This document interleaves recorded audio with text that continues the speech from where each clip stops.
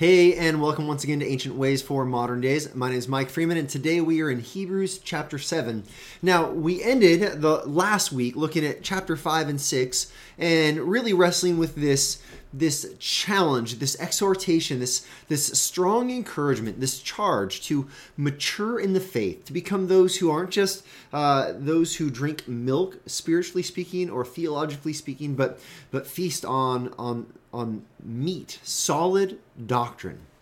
And we saw that these warning passages, they have this strong warning, but then they're paired with this reality that God is actually the one moving us forward. He is the one who's going to permit us to move forward.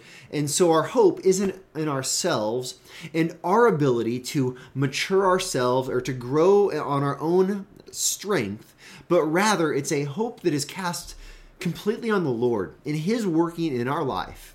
And so I want to start by just reminding you that the Lord's faithful. And this text in Hebrews 7, it kind of just increases our awareness and ultimately our awe of the working of the Lord in our life and in His faithfulness.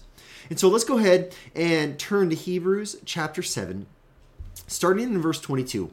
And we're going to find some amazing things. This is talking about Jesus and His priesthood and how His priesthood is superior than the previous priesthoods that were temporary and only earthly. Let me jump in. Verse 22 says, "This makes Jesus the guarantor of a better covenant, a better promise." It says the former priests were many in number because they were prevented by death from continuing in the office, but He holds the priesthood permanently because He continues forever. Now, this just makes sense. The high priest would die and then a new one would take his place. Jesus is better because through His death and resurrection, He is reigning eternally. And let's continue. Verse 25, "Consequently, He is able to save to the uttermost those who draw near to God through Him, since He always lives to make intercession for them." He is able to save to the uttermost, to the very furthest extent, those who draw near to God, not through their own maturity, not through their own hard work, not through their own moral superiority, but through Christ. Since He lives to make intercession with or for them, He's praying for us.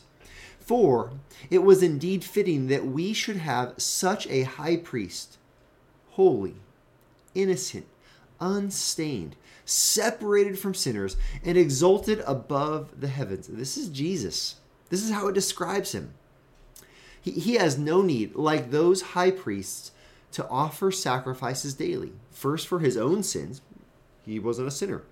And then for those of the people, since He did this once for all when He offered up Himself, the ultimate sacrifice. For the law appointed men in their weakness as high priests, but the word of the oath, which came later than the law, appoints a Son who has been made perfect forever.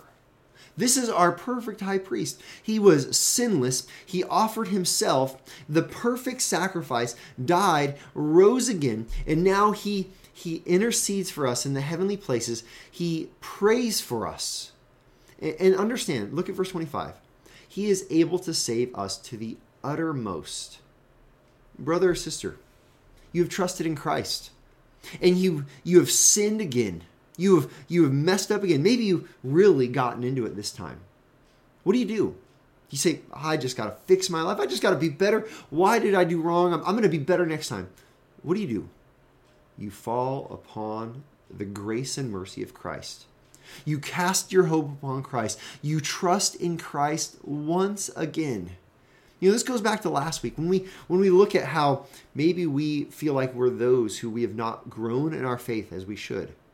We are those who seem to be stuck on a milk diet, not on a meat feast. And we say, "Man, maybe I'm just a failure. Maybe I've messed up so much that I'm not saved." Here's what you do in that moment. You don't trust in yourself.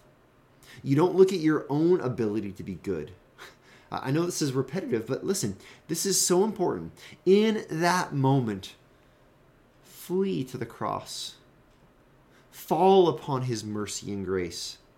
In that moment, once again, do not trust in your own goodness, but recognize your own wickedness and trust in Christ, in his perfect sacrifice.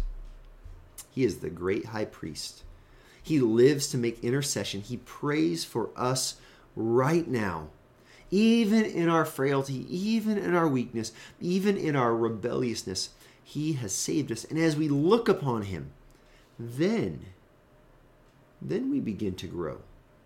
Then we begin to mature. Then we begin to desire to know the truth and discern what is right and wrong. Then we begin to have our character formed in Christ, not because we're trying better and we're doing more and we're working harder, but because we have cast our hope, our faith, our trust, our everything upon the great high priest.